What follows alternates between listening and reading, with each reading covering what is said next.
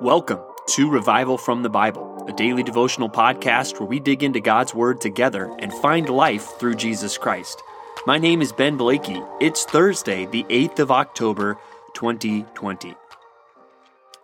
When I was in 7th grade, I made a decision, and that decision was to join the cross-country team towards the end of the season.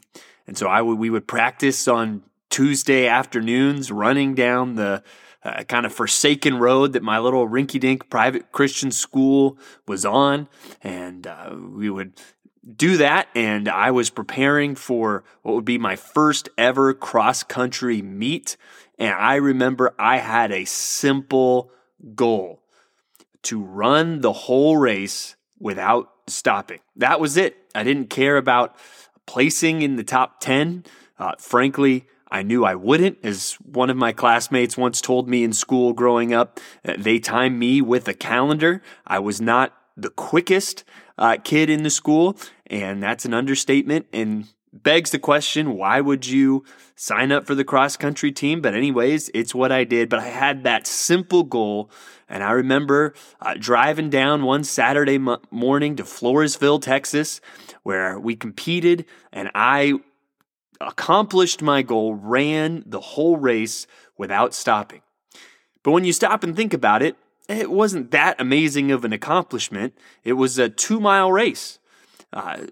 There's races in this world that are a lot farther than that. But nevertheless, for me at the time, it seemed like an accomplishment.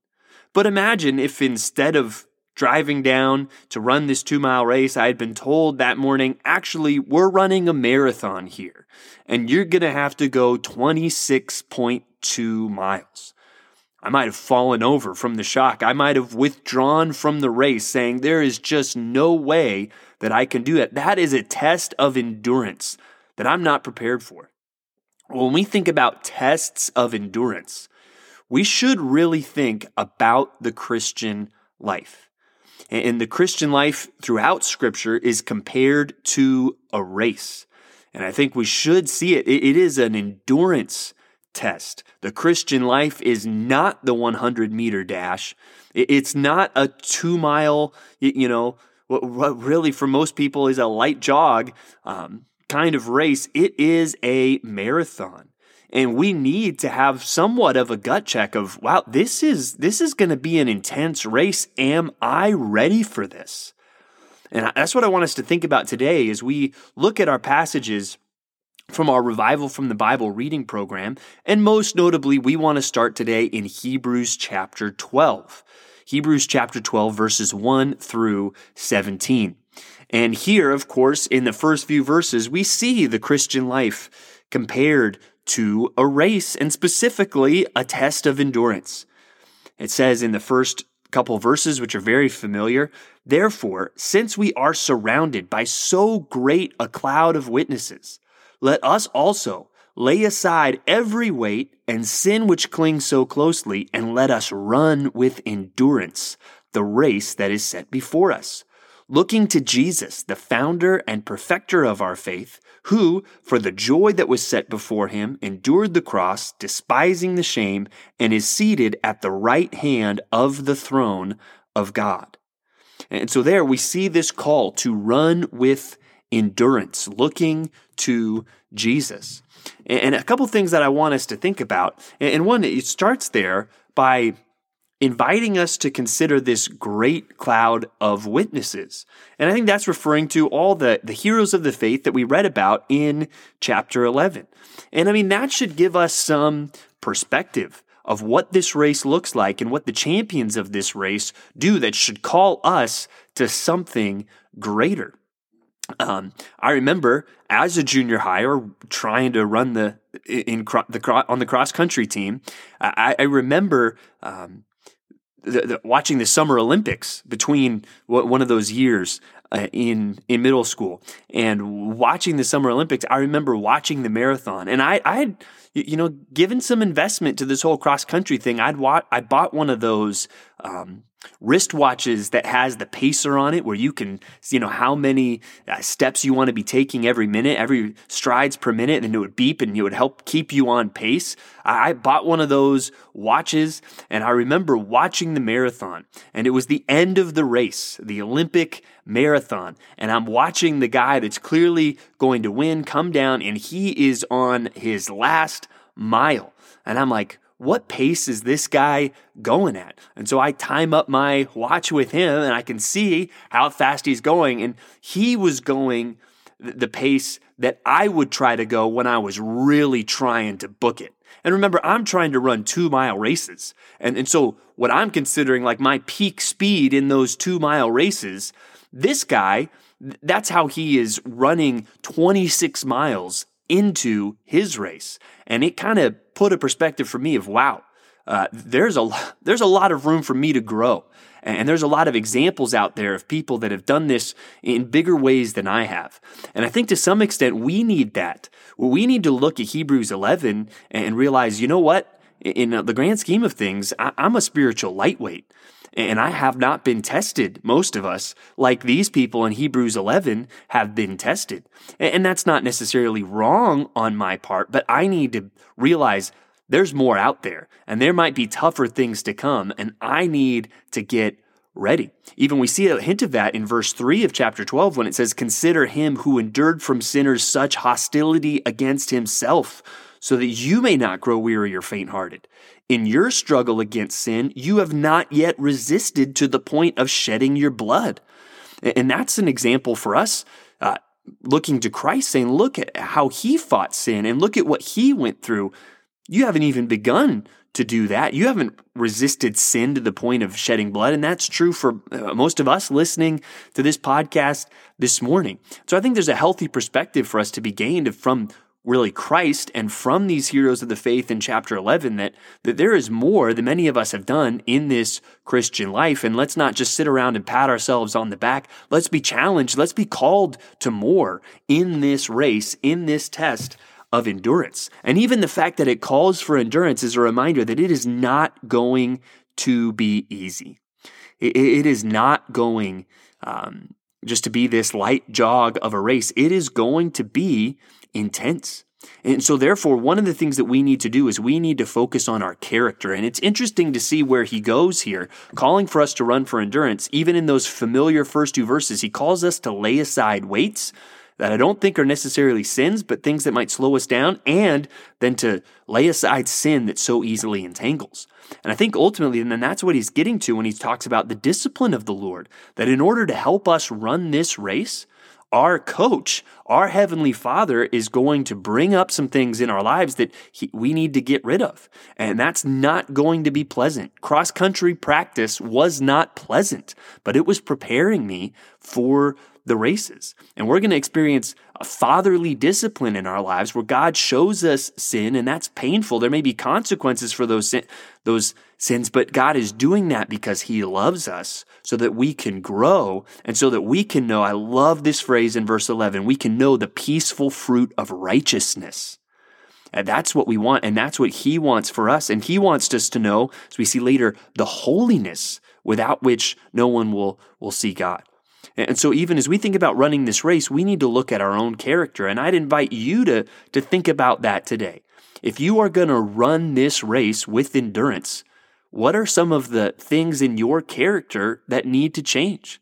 Is there a sin that is besetting? Is there a sin, like it says, that clings so closely in your life? Have you talked to somebody about that? Are you fighting that sin, or are you just letting that sin remain in your life? Are there certain areas of character that you really want to see growth in, that you even sense God is working this in my heart?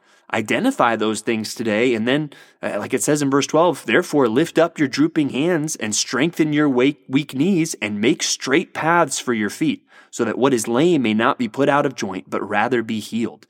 So let's focus on our character as we run this race, because that's what God is pruning in us. But then the other theme that we see here clearly is we need to focus on Christ.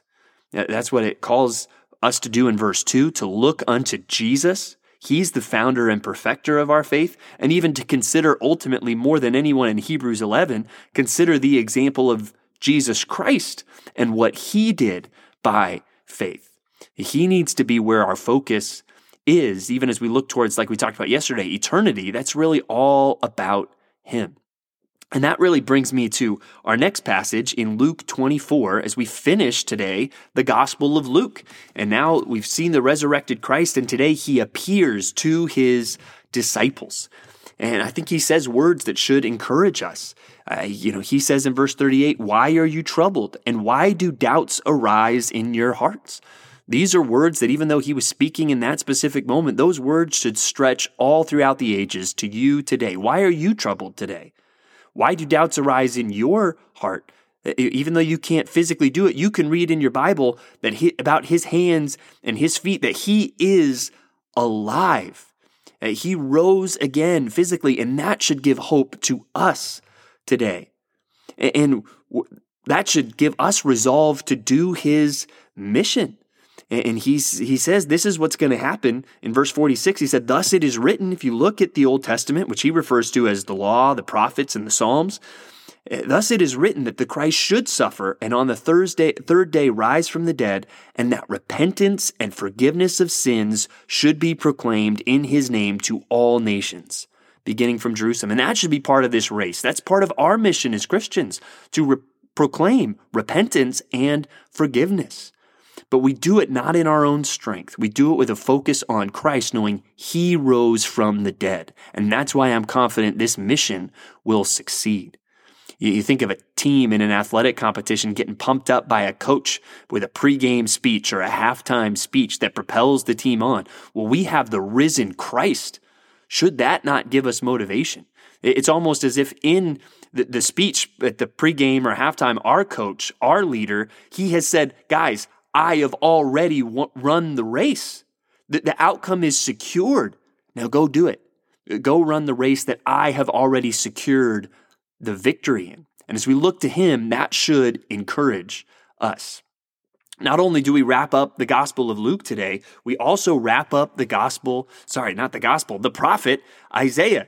Maybe I accidentally call it a gospel because there is so much of the gospel in it and so much that points to Jesus Christ. But we wrap up Isaiah today. Like I said, I hope you have seen what a treasure this book is as we have read through it. But again, like we talked about yesterday, it should put our focus on the future. Again, right at the end of the book, in verse 22, he says, "For as the new heavens and the new earth that I make shall remain before me, says the Lord, so shall your offspring and your name remain.